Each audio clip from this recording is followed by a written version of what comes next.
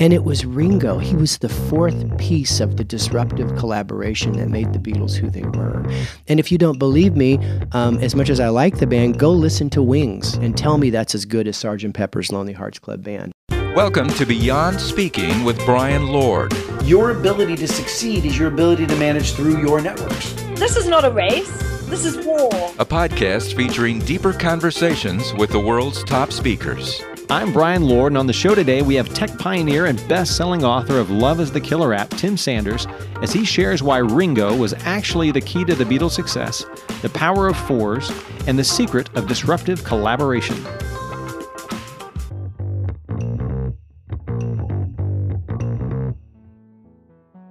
Tim Sanders is a cool dude. He has been through so many different things, working for Mark Cuban in the very early days, then moving over to Yahoo in the not quite so early days, going through so many changes in Silicon Valley.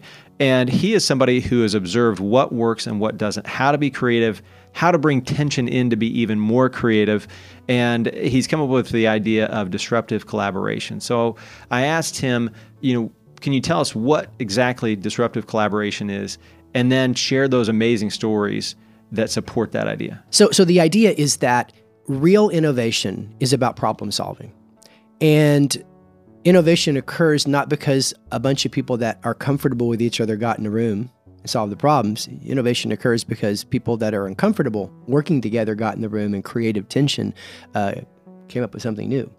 I call disruptive collaboration because the idea is that we disrupt the status quo based on how we choose our teams to solve problems. And as I've studied organizations of all types over history, going back in time, all great innovations came from this creative tension. And the problem for so many organizations is they're siloed.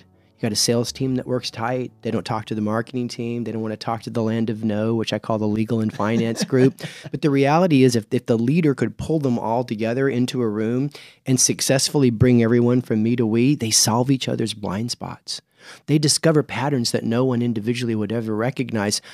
But as one person at SAP told me when I was working with him, he said, if you bring the police in early enough, they'll be your pep squad later when you need them the most. And the old saying at SAP is that if you're not at the table, you're probably on the menu, right? So the idea is that corporations that really want to be innovative, really want to respond to disrupt, they need to disrupt their teams a little bit. And what I mean is they need to shake things up when faced with a challenge and do something different if they want to produce something different in the long run. Now, you had kind of a meteoric rise. Where did that come from? And did this sort of disruptive collaboration play a role in that? It did. So background here. So my career started as the personal assistant for Edward Deming. You have to know the quality movement to appreciate that, but it was all about disrupting production to decrease errors, right? So I worked for him, and then some years later, I ended up getting a job with Mark Cuban. This is Mark Cuban, broadcast.com in Dallas. This is the one that he sold for all that money to Yahoo. And I was really on the ground floor, and I was working for Mark. I was a phone guy. I got on the phone, and I sold video streaming hosting in 1997 when it didn't work. You know what I mean? It was a great job, right? $500 deals at a time. Anyway, fast forward less than 3 years, Yahoo's bought us. I've been promoted 11 times. I became chief solutions officer at Yahoo, and it really happened quickly for me. And here's what happened. So Yahoo bought us in 2000. And the first day I go to the Yahoo corporate campus in Northern California, I'm in the lunchroom that day. And the lunchroom was called Earl's, URL. Get it, Earl's? And so I'm at the lunchroom, and I come out with my tray of food, and I look out over the lunchroom, and it looked like a scene out of the movie Clueless. It was just a bunch of cliques. Got the engineers with their dogs over at one table. You got the designers huddled around the booth with all these charts and things they were doing. The sales team's in the back, they're waving me over. And I realized that the problem with Yahoo at the time is that these groups didn't work together. And that's why we didn't have a business yet. That's why our user experience was kind of broken. And I made a decision that day, Brian, that changed my life. I decided to lunch across the lines. And so for the next 6 months, I sat my tray down at a different table every day at lunch. I introduced myself, and I listened for opportunities to do favor. My grandmother raised me on a farm to believe that doing favors is the secret to building a network, or what she would call a web, right? And so I've always believed you feed the favor economy. So I'd sit down at the engineers table, I'd introduce myself, I'd be quiet. An engineer would be talking about this offsite presentation he had to make, and he was really worried about it. I'd raise my hand. I said, I'll be your coach. I'll help you with your PowerPoint. I'll be your coach. You can present it for me. Heck, I really did this. I'll drive out to Yosemite, and I'll be your timekeeper, and I'll be there just to give you confidence. That was a favor. I was at a marketing table. One of the marketing people said, we really want to show the numbers to somebody to really vet it before we go to the CMO. I said, hey, I was a professional researcher in college. I'll give you 2 hours. For 6 months, I learned how to do favors outside of my department. And then the Ford opportunity came up 6 months and 2 days into my employment at Yahoo. And they said to a bunch of salespeople, we have a $10 million crisis with Ford. And I raised my hand and I said, what if I could bring together music, content, and engineering along with maps, and we do the first integration deal? And our president, Jeff Mallett, says, you can't do that. They hate each other. And I said, give me a month. And we went and did a $25 million deal. Wow. And we integrated 13 departments for the first time. Well, that's it. It changed. They promote me to VP of promotions and then this and this. And then when the great reorganization happened, they brought a new CEO in. That's when I got elevated, because what I've learned is that if you feed the favor economy and you feed it with generosity, you can build a collaborative web that can solve any problem. And I think that's the opportunity for so many organizations. Whether you're a young company like Yahoo was at the time, or you're a big old legacy company with 100,000 employees, the reality of the biscuit is you have silos because you have budgets and you give your people objectives and they have to defend that little silo, right? You've got them and you can't do anything about that. But what you can do is convince your people to help each other, build collaborative webs across the enterprise. And the analogy I use is to connect those silos. Because when the silos become connected, an organization becomes highly effective and highly innovative. And I think the secret then is, kind of getting back to the very beginning. Who do you not collaborate with? Who are you uncomfortable collaborating with?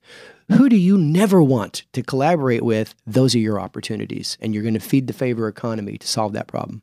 Now, we're based here in Music City, USA. Yep. You are a musician. You've done all kinds of gigs in the past. And what examples do you have of that, of disruptive collaboration being successful from a music standpoint?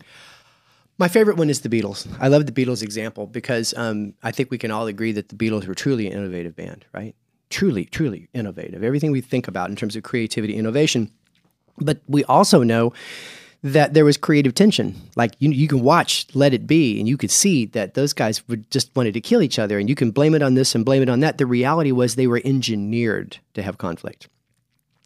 George Martin, their legendary producer, I consider him the leader figure of that band. He's the one that herded together those 4 unique personalities. He said the secret to success for them was Ringo. I was like, wow, really? That's the new one. Don't Pass Me By, Don't Make Me Cry. That was the worst song in the Beatles. No, it's not the song. It was his element and the chemistry, right? So you had Paul, the pop purist. You had John, the pre-punk rebel. You had George, the hippie that didn't know he was a hippie, that brought a soulfulness to the Beatles and a musicality in his guitar style. And then you had Ringo, who wanted to make music for the people. He played half as much of his drums as Best and other people at his time because he wanted it to be simple. He brought a less is more ethos to the band because that's what a drummer can or can't do, depending on whether you play for Rush or play for the Beatles. And it was Ringo. He was the 4th piece of the disruptive collaboration that made the Beatles who they were. And if you don't believe me, as much as I like the band, go listen to Wings a bunch and tell me that's as good as Sgt. Pepper's Lonely Hearts Club Band or Magical Mystery Tour. It's not. It's good, but it's missing something. And it's not just missing John. It's missing those 4 personalities that can hardly be in the room together, but they solve each other's blind spots and they notice things that other people miss, but they don't finish each other's sentences. And that's what makes them very special. And when I think about great bands today, I still see that. I mean, country. I love country. I have to tell you, sometime I made a little country record with Dwight Yoakam's backup band a couple of years ago. I don't talk about it a lot, but we shipped around hard drives and had a good time. Florida Georgia Line doesn't get along very well, and it's not because of difficulties. From day one, when they were both working in church ministry, because they both came from church music production, right? And they saw an opportunity to do something special in country. They couldn't be more opposite in their approach. It's not just a personality conflict, it's a creative conflict, but that tension is the secret to some of their most important songs like Dirt. and others. So I even think in the modern world, we see that over and over again. You've mentioned this a couple of times, both before the podcast and now, kind of that number 4 coming up, the 4 different types. Yeah. And do you magic. you talking about earlier, the meetings, if you have a meeting of 4, how that's different of meeting 1. So let's talk a little bit about that, because there is a really neat thing around the power of 4. So I always dispel the power of 1. I don't believe there's a lone genius. The research says it's not true. We say Darwin did this and Whitney did that, and they all had teams. Edison didn't invent anything. He was just kind of a general contractor. But we also have this myth about the duality, like Lennon and McCartney, that's a creative concept, when in fact they wrote very few songs together when you think about it. 4 is the magic number. So we did a study a few years ago, just a couple of years ago, and what we did is we looked at companies, a lot of companies across all 7 major verticals, and we isolated almost 170 situations. And in those 170 situations, what they all had in common was people went into a room to have a meeting with an average length of 70 minutes, and they needed to find an innovative solution to a problem.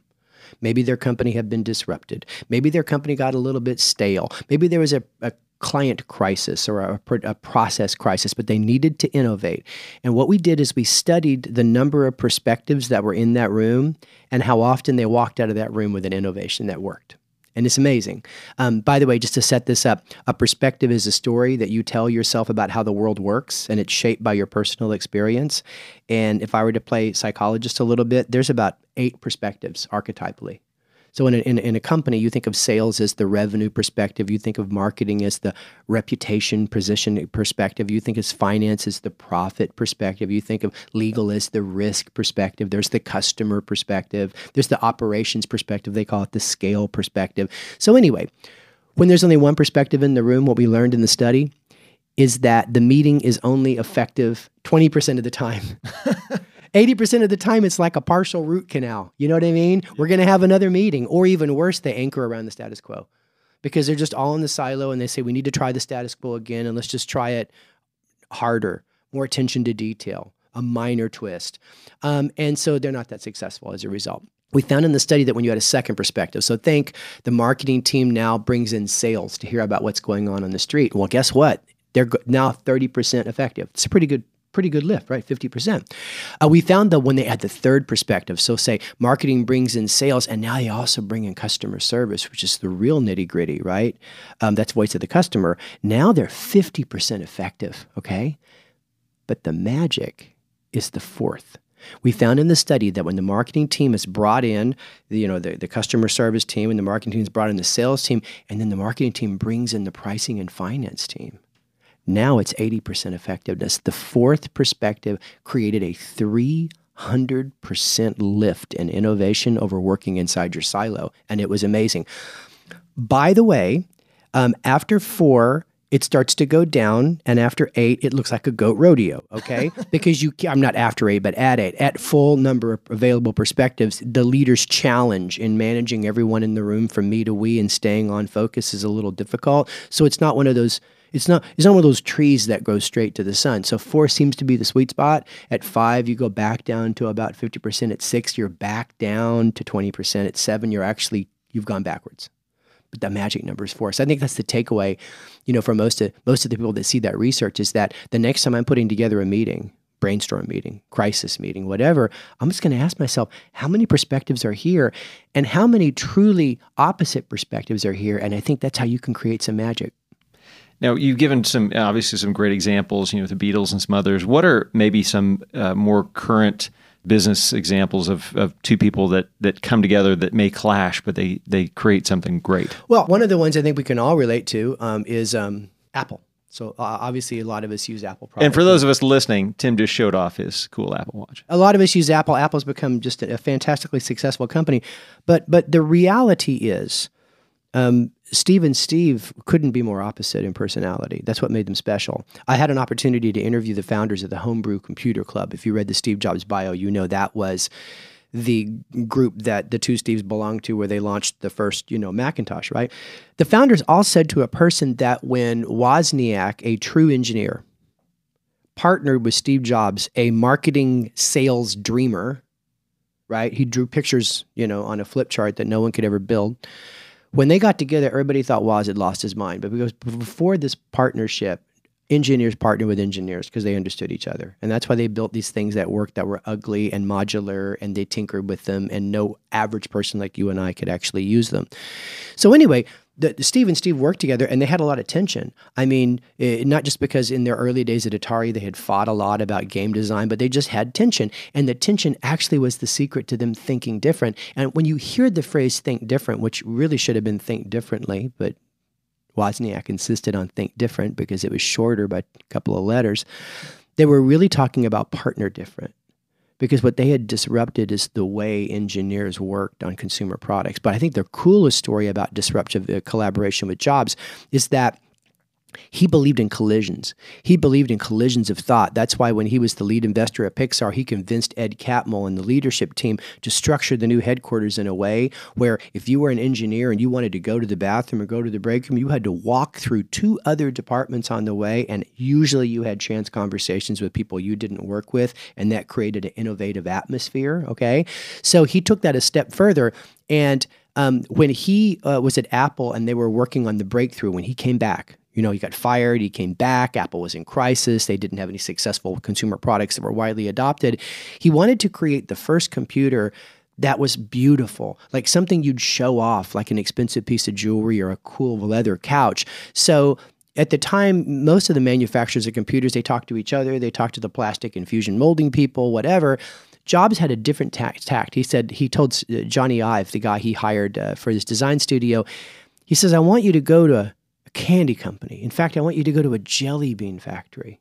And I want you to figure out how they do those colors, how they get those frosty looks, and how they scale those colors. And so Johnny Ive literally visits a jelly bean factory and comes back with the concept of the design for the iMac, which was a remarkably beautiful. I had a purple one. I don't know if you have one, but I had a purple one. It's kind of a greenish. Yeah. They're green, whatever. Well, they had 8 colors when they launched, right? And their marketing campaign when they first launched was 3 letters, Yum. And that's an example of, it's beyond think outside the box. He didn't think outside of the box. What did he did? He solved outside of the box. And so I tell people all the time, my friends, I say, especially the managers and the leaders I know, I say, don't just tell your people to think outside the box. Tell them to solve across the lines. Tell them to be okay with the potential of conflict. I call them earthquakes, right? Because when you think about it, it's like these groups that come together. So when you're going to go work with this finance group you've been at odds with forever on pricing, that's a fault line, right? When the sales team's going to go actually work with customer service directly, that's a fault line. You can have earthquakes, but you need to be courageous enough because nothing else will help you become truly different or to think different. I know this is outside the flow of what we've been talking about, but I love your ASBA never quitting story. Can you share that with us? Okay, so I always wanted to be an athlete. I told you I was born in Lubbock, raised in Clovis. That's eastern New Mexico. Yeah. It's like right there on the border of Texas. That's football country, okay? Yeah. If you don't play in the football team, you're going to stag it to the prom, where I come from, okay? But here's the problem. I had really bad asthma. My asthma was so bad, my nickname was Wheezer. When I was in grammar school. So I got cut from football the first day. I was like hiding behind those pads the kids run into. So they would like line up, but like just knock me to the ground. They cut me. I became the equipment manager. Didn't even get a chance to try for basketball. But the track coach, Coach Hoy, went to our church. He knew my grandmother who raised me, and he felt sorry for me. And they let me on the track team, and they had this is in the 8th grade. They had the returning regional, because you have districts and regionals, champion mile, Buddy Hutto. He was like an amazing miler, and he was great. So I was the other miler. Well, because I had such bad asthma, I believe my personal best was probably like 25 minutes, maybe for the mile. Because you had to stop and cough stuff up all the time. It was a difficult experience. So I went to 7 track meets that year, including districts. And at every one of those track meets, I got lapped. Oh, wow. So you have to understand. Because that's 4 laps. It's 4 laps around a 440-yard track. And so what would happen is that we'd start running, and, I'd stop and hawk stuff up and keep running, and I'd be running sideways like a dog by the end of the whole race. And so I would be finishing the 3rd race, and they would be coming in on top of me, finishing the entire mile. And I've always been a sales guy, so I always learned to stop and pretend I was done too. And at the Texaco tournament, they actually gave me second place, and Coach made me walk that ribbon back. Man, it was really a moment of shame. My nickname became 1320. Do the math, right? That's what they called me. They called me 1320 because I only ran 3 laps. And here's the takeaway: people don't like quitters of any types. You know, the reason that they would do terrible things to me, like they once took athletic tape and 3 of the kids held me down. They turned the bench over. And I was little. So they stuffed me underneath the bench and taped me and turned the bench back upside down. I literally was on there yelling. Somebody had to cut me out later. They would do those kind of things to me because at a visceral level, we hate quitters. And the fact that I went out and embarrassed them and didn't finish the mile was not a good thing. So district tournament, last race, obviously going to be the last race of my track career. I'm running that day. A little bit different because one of the kids thought it would be hilarious to rub 3 fingers of Tiger Balm into my black shorts that day. It was one of the many practical jokes. So I ran with my tail on fire, like literally that day. And much like Barry Bonds cream, it did not improve my performance. I'm coming in at the end of the 3rd lap. They're finishing the district race. It's the last race of the day. They finish on top of me, and I don't stop running. The first time I said to myself, I was like thinking, I think of my grandma, quitter never wins and a winner never quits. I'm thinking, well, this is the last race I'll ever have. I'm going to finish. I'm like, it's the end of the day. They got 10 minutes because that was always the longest lap back on the practice track. So I kept running and I kept running. And I remember when I kind of was running on the backside, I couldn't look over at the bleachers because I knew the kids were laughing at me, I'm sure, right? And so when I come around and I hit the home stretch, hit the final home stretch, all the guys on my team, they jump up in the air and they're cheering. Now, these are teenagers. Brian, these are hardened criminals, okay? And they're cheering like, run, Weezer, run. And I'm running really hard down the thing. And a couple of people grab the tape and they make a makeshift tape. And I break the tape and I fall in a wheezing pile of like stuff. And they run down out of the bleachers and they shook my hand like I'd set like a land speed record. And it's an amazing experience because people are really, that's where I really do believe that people are compassionate, that people really respond to people that are really trying to do something. And the shot putter, Jared, who I was afraid of, he was so big, he threw my wheezing body over his shoulders like a sack of potatoes and carried me back to the bus. And I sat in the normal chair I always sat on the bus, which was the first seat behind the driver. Yeah, I was one of those. And somebody sat next to me for the only time and I was ever on the track team, and it was our team captain, Gus. And he'd had a typical day at the office. He'd won 5 first place ribbons and 1 second place ribbon. And the second place ribbon, he's like LeBron when he loses. He gets all mad. He took the second place, shoved it in his pocket. Lost. Anyway, he sat next to me and he looks over at me and he says, "Hey, Weezer." He said, "Hold your hand out." And I was kind of afraid of him. I didn't know what he was going to do, right? So I hold my hand out. He took out of his pocket the second place ribbon that represented failure to him, and he put it in my hand, and he closed it with his, and he goes, "You did a great thing today." And he goes, "This is for the one you had to take back in Texaco." And that guy was my campaign manager a few years later when I ran and won senior class president. Wow. Right? And I was a special ed student from 2nd to 6th grade. It was a remarkable turnaround in my social status. And when I got together at my 30-year reunion, several of the guys, including Gus, said that was, we still think about that moment about Weezer, running and hawking and coughing. And when we got stuck doing something, we'd say, man, if that guy could run another lap and be that embarrassed, I can do it too. So it's like the Rudy story, except not as impactful. Thank you for joining us for the Beyond Speaking podcast. Make sure to subscribe and leave a review wherever you listen. To learn more, go to BeyondSpeak.com because adding the ing was too expensive. For this episode of the Beyond Speaking podcast, your technical director, producer, and head Steelers fan was Eric Woody. Your creative director and part-time leprechaun was Travis Franklin. Brian Lord, your host, executive producer, and specialist in speaking about himself in third person. Additional thanks to special consultant and the pride of St. Paul, Lauren D. of D & Associates. Thank you to the incredible voice talents of the Muy Profundo, Robert Borquez. Finally, thanks to the Premier founder, Dwayne Ward, CEO Sean Hanks, and CIO Chris Yount, simply because you need to thank powerful people. If you've listened this far, you clearly have nothing better to do, so why not continue on and listen to the next Beyond Speaking podcast?